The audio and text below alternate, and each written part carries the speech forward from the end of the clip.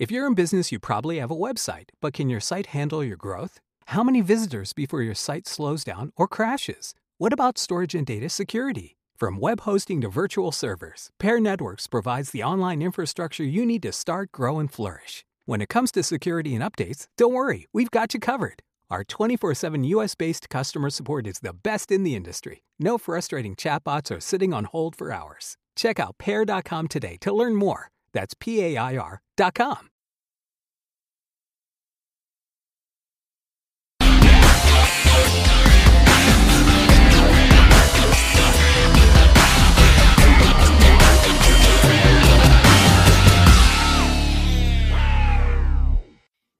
Hello, everyone, and welcome back to the Riverfront.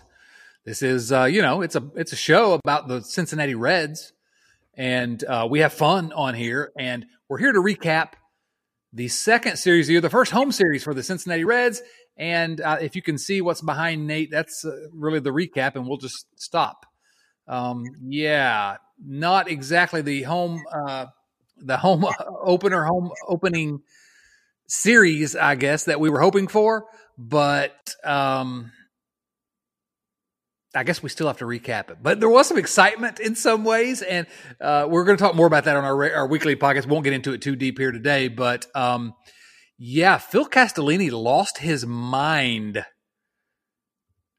Just very quickly, Nate, a 10-second briefing. How much are we in Phil Castellini's head?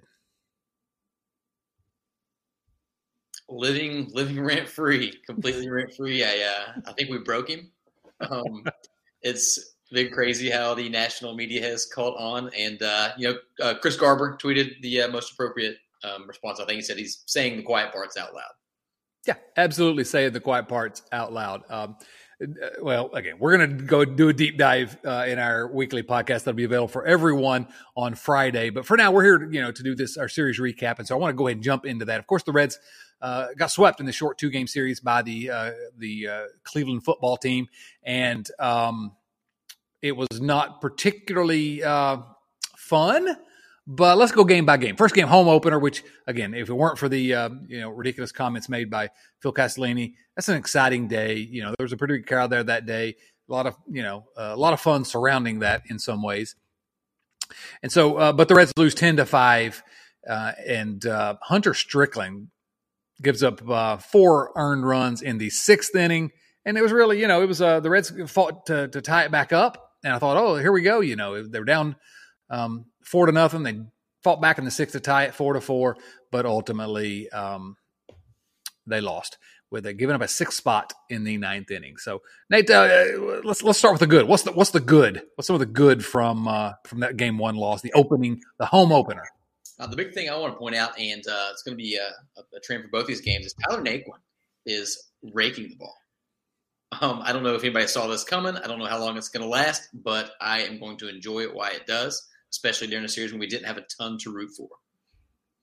Well, sure, Tyler Naquin. I mean, last year, if you'll remember Tyler Naquin, he was either really good or really bad. But when he was really good, he was the best player on the planet. I mean, he was basically Joey Votto's daddy on those when he was good. And Joe, you can reference me on your TikTok account. You're not going to hurt my feelings. Tyler Naquin, absolutely fantastic. Of course, in that first game, Naquin went 2 for 4, scored a couple runs, 2 RBIs, and had his first home run of the year along with a double. Here's what else I think was good. We probably should have jumped into this first. Kyle Farmer, right? Kyle Farmer, once again. Farmer in the first home game, he was 1 for 2. He scored a run. He's just he's Kyle Farmer. He's like a legitimate contributor here. I don't know. We gave him such a hard time, but he keeps doing exactly everything we want out of a shortstop in some ways, right? I mean, last season he ended up with some respectable numbers. I guess those of us that were so quick to sort of point out that he had a couple really, really hot streaks. He went on a couple tears, and other than that, it was bad. If he has some level of just sustained decency for the entire season, then yeah, he's a serviceable MLB shortstop, hopefully third. Yeah, some of this is us trying to, I don't know, put a good face on Kyle Farmer and look kind of optimistically at him, but you can't, so far this season, nothing to complain about. Tyler Stevenson. Can we talk about Tyler Stevenson? Also good from game one.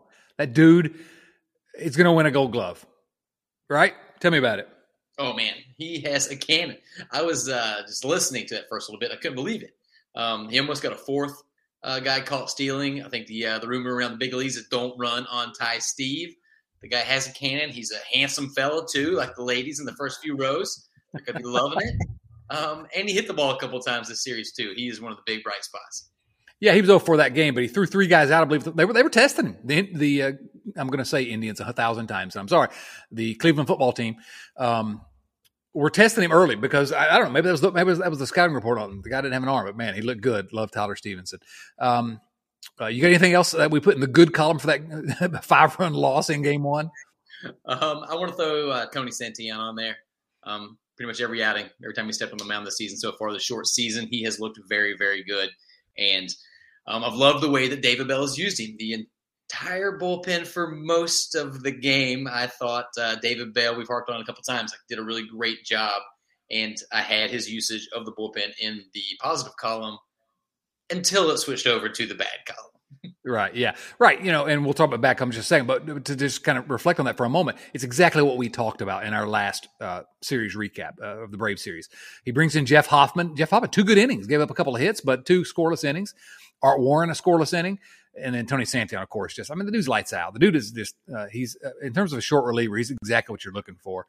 And then it flipped over to the bad, which was Hunter Strickland in a third of an inning, giving up 3 hits, 4 earned runs, and then, of course, Daniel Duarte, the recently demoted to AAA. Duarte gave up a couple of runs in 2/3 of an inning. So it was an awful 9th inning, but yeah, it was Bell's bullpen usage. But again, I guess, do you blame him? Yes, maybe, but he used Santillan at a point where, in the 8th inning, where that's a bigger situation. You think, what are you going to do? If you got 2 relievers go up 6 runs, what are you going to do? The question, I think, is, should he have sent Tony Santillan back out for that 9th? What do you think? Yeah, that's exactly what I was going to say. He went through 11 pitches. He breezed through that half inning. He's not tired yet. I don't know what you're saving him for. I think personally, and I think it's my fault, I actually tweeted out, which I rarely do, and again, don't recommend anybody doing it. Look what happens. That I love the way David Bell's been using this pen, and then immediately he pulls Tony Santillan after that half inning. We all know what happens next. So I take responsibility, which means it won't happen again. So you're welcome.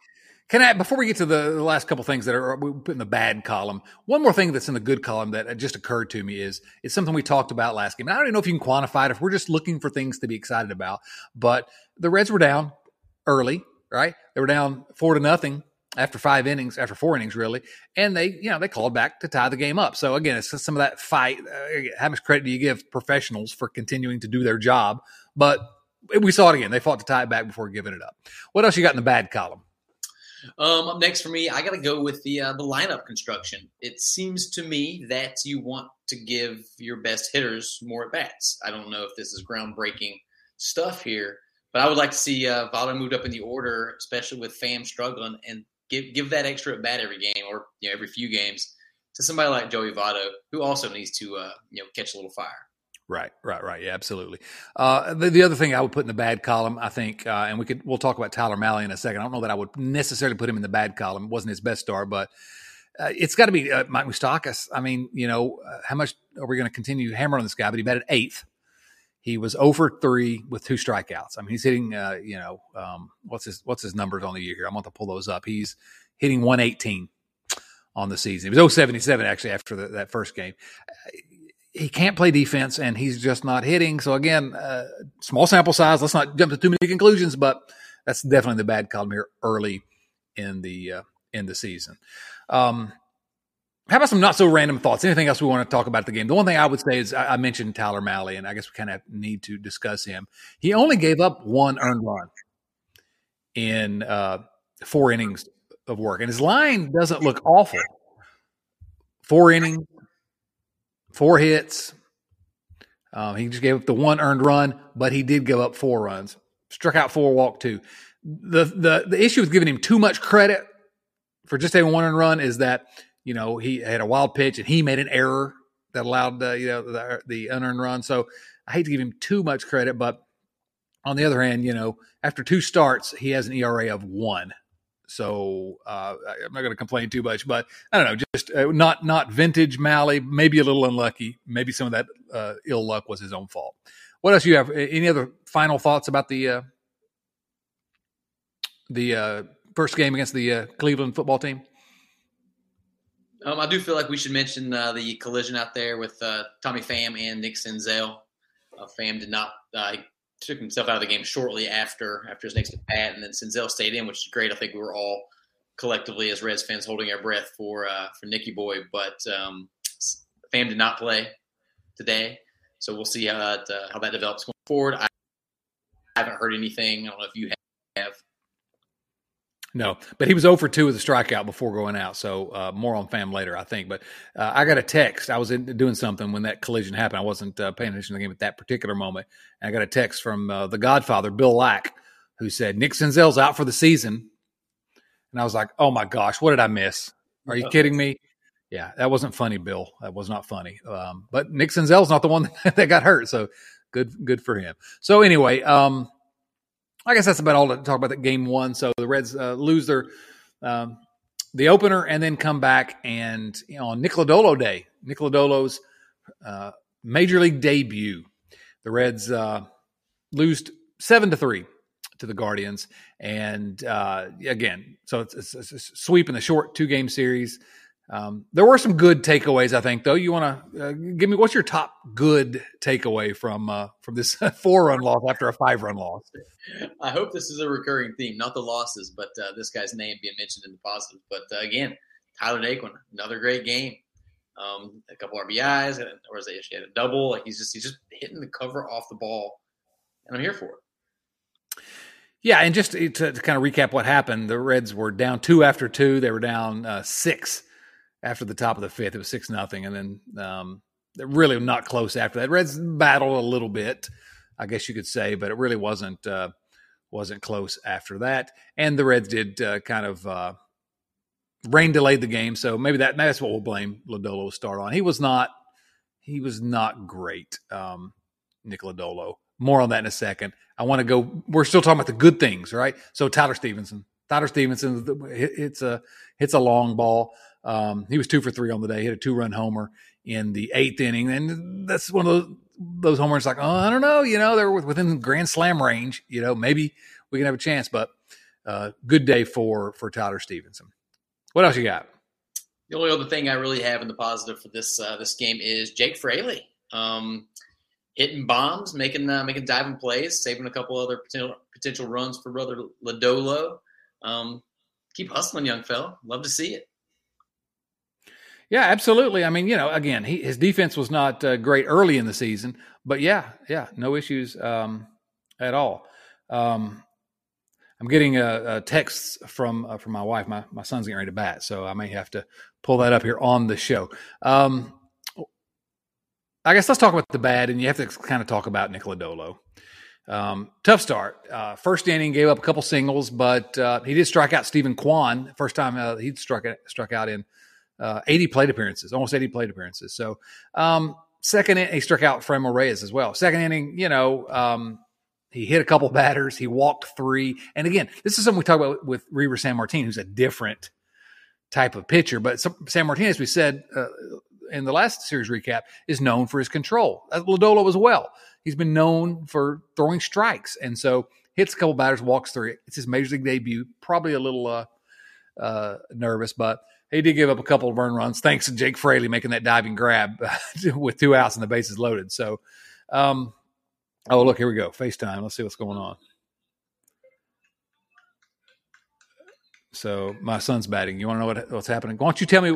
So Nick Lodolo's ultimate line in the game was 4 innings pitched, 7 hits, 5 earned runs, 4 strikeouts, 3 walks. Gave up a couple long balls. Not great, but a rookie pitcher.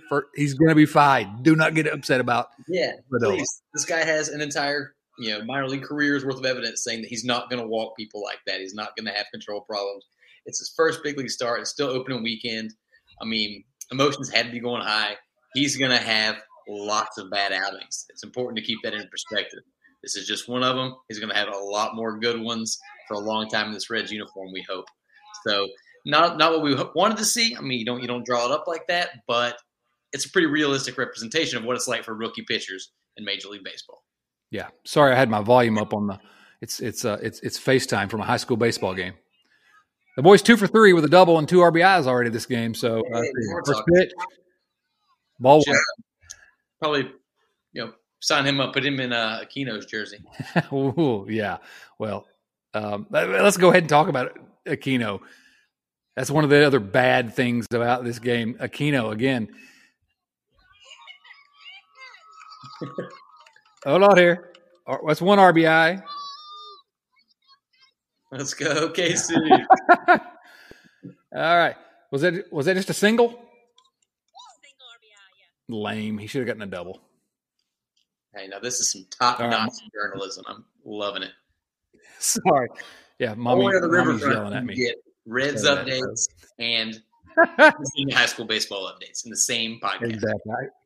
I should be at the game. Bad dad. Anyway, so Aquino, 0 for 4, 4 strikeouts. Aquino started twice in the first 6 games of the season. He struck out 4 times each of those games.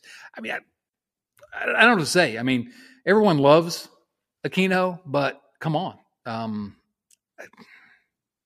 want to love him, but he needs to give me a reason to.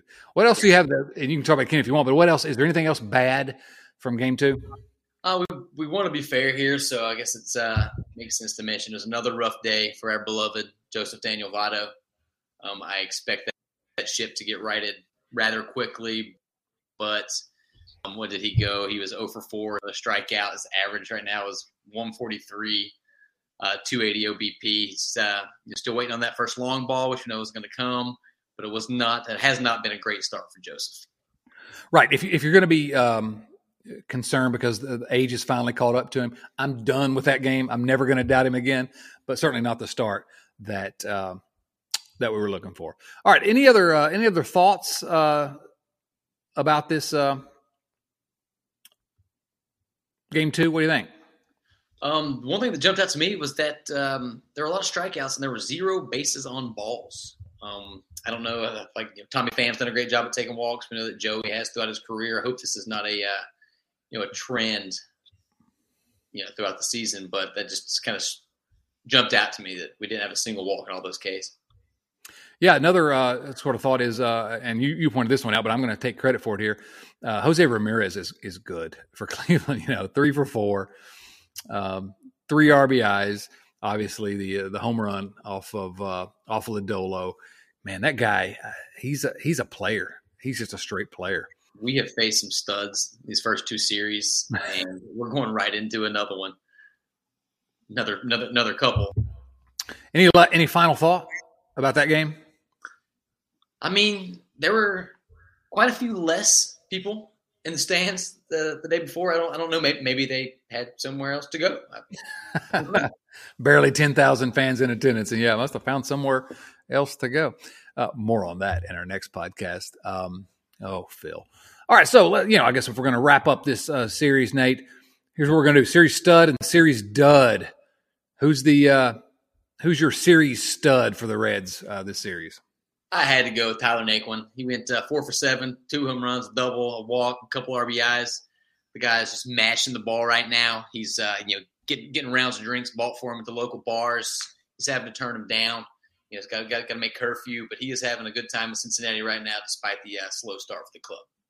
Yeah, my series stud is Tyler Stevenson, and not just because he's a handsome man, but that dude, man, game 1 didn't get a hit, but was just controlled the game with his glove or with his arm, really. And then, of course, game 2, couple hits, home run.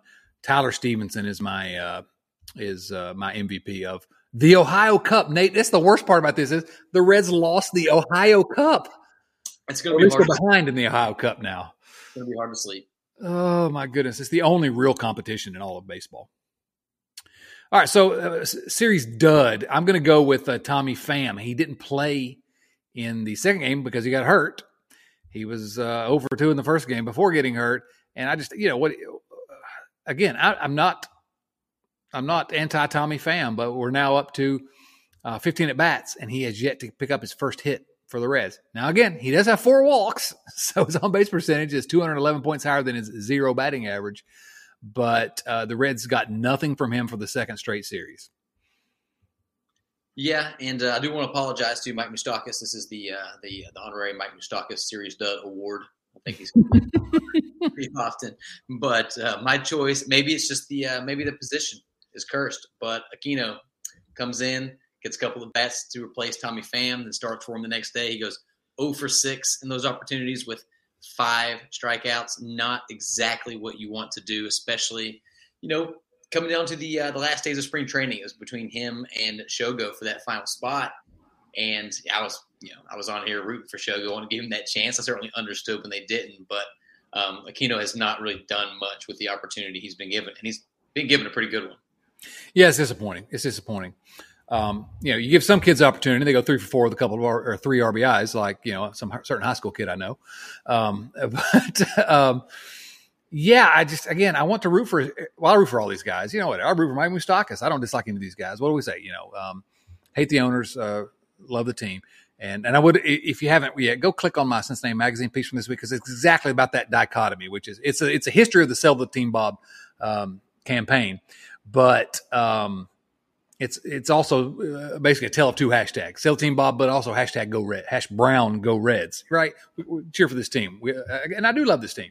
I love the guys on the field. So, all right. So up next, we go out west for a 4-game swing against the Los Angeles Dodgers.